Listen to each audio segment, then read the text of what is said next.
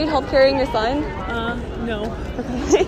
Can you tell me a bit about your sign? How was your experience? It was horrible. I got pregnant when I was 18, and I was living with my grandmother. And of course, I couldn't tell her. My mother left me when I was 16, and I couldn't tell her. And my dad lived on a boat, and I couldn't tell him. And I didn't have any money, and I had a job, so I asked the nurse, I'm pregnant, I need some help, and she said, I'll try and help you. And she got me a phone number, and I called the phone number, and turned out to be a doctor in Alabama. I was living in Miami. You were living in Miami? Yes. I'm sorry, ma'am. Can I take a picture of your sign? Of course. Yeah. Why are you getting out of the phone Oh, okay. now? We're here together.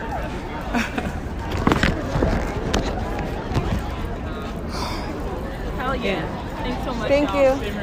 you. Of course. And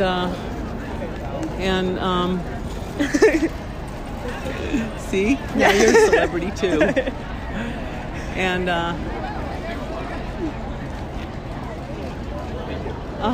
and so I got an appointment.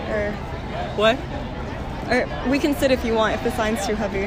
It's not the sign, it's just... I'm a journalist for the feminist editorial site. Would you be comfortable if I ask you a few questions on camera just about the event today and why you're here?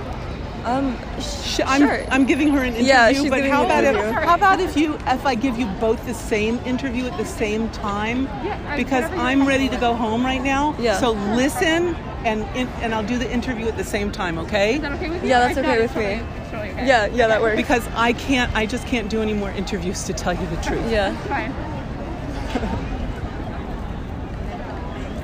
And so, Thank you.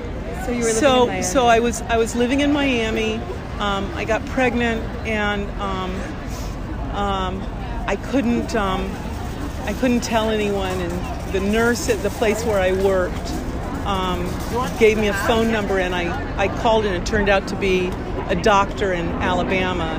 And so I wound up in Alabama, and the doctor examined me and said, I'm not doing the abortion, but I know somebody who will. So to me, in retrospect, it feels like a little bait and switch, because I wound up down a dirt road in a shack with a woman who had 3 dogs inside the shack, urine on the floor, 2 sawhorses with a sheet of plywood.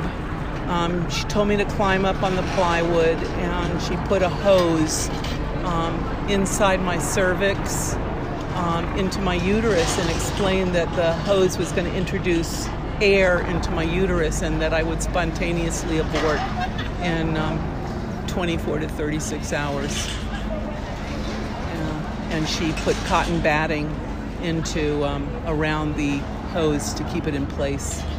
And then I got back on an airplane and flew back to Tallahassee, where I had friends that let me stay and wait out the 36 hours. And then probably after about 30 hours, I started to hemorrhage and have a fever, and they pulled out the hose and the cotton batting. And it was horrible. And then they took me to the hospital. They dropped me off outside. And then at the hospital, there were police officers, and the police officers kept saying, "Who did this to you? Who did this to you?" And I said I did it to myself, because in my mind I thought if I implicated someone that I'd go to jail. And I didn't want to go to jail on top of everything else. So then the hospital wouldn't admit me without parental consent. So I called a woman and said, just say I'm your daughter, you're my mom, don't ask me any questions. And she agreed to do that, and I got admitted, and they gave me a dilation and curettage, and I'm one of the lucky ones because I survived. Thank you. And how has the process been, recovery since then, like the emotional toll it's taken on you? My whole life has been affected by having had this abortion. I mean, the first thing I did after I recovered was tell my sisters about it. I went on to, I'm in therapy. I've been in therapy since I was 20, not only because of the abortion, but just because I want to be a healthy person. But it's made me an activist. Having had this happen to me, it's made me be a person who wants to be involved in,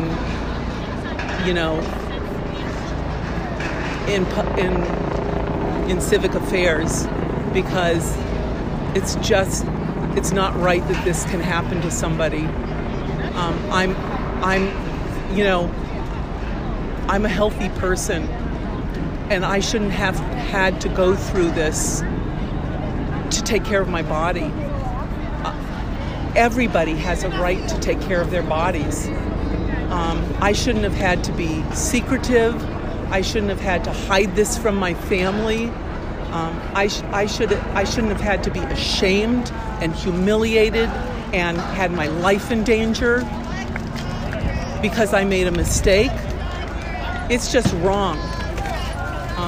And now there are young women who are going to be scared in Oklahoma and in Texas and in North Dakota and in South Dakota and in Mississippi and in 26 states and in this country, all over this country. And we have to stand up against this. We have to fight against this. We have to speak out.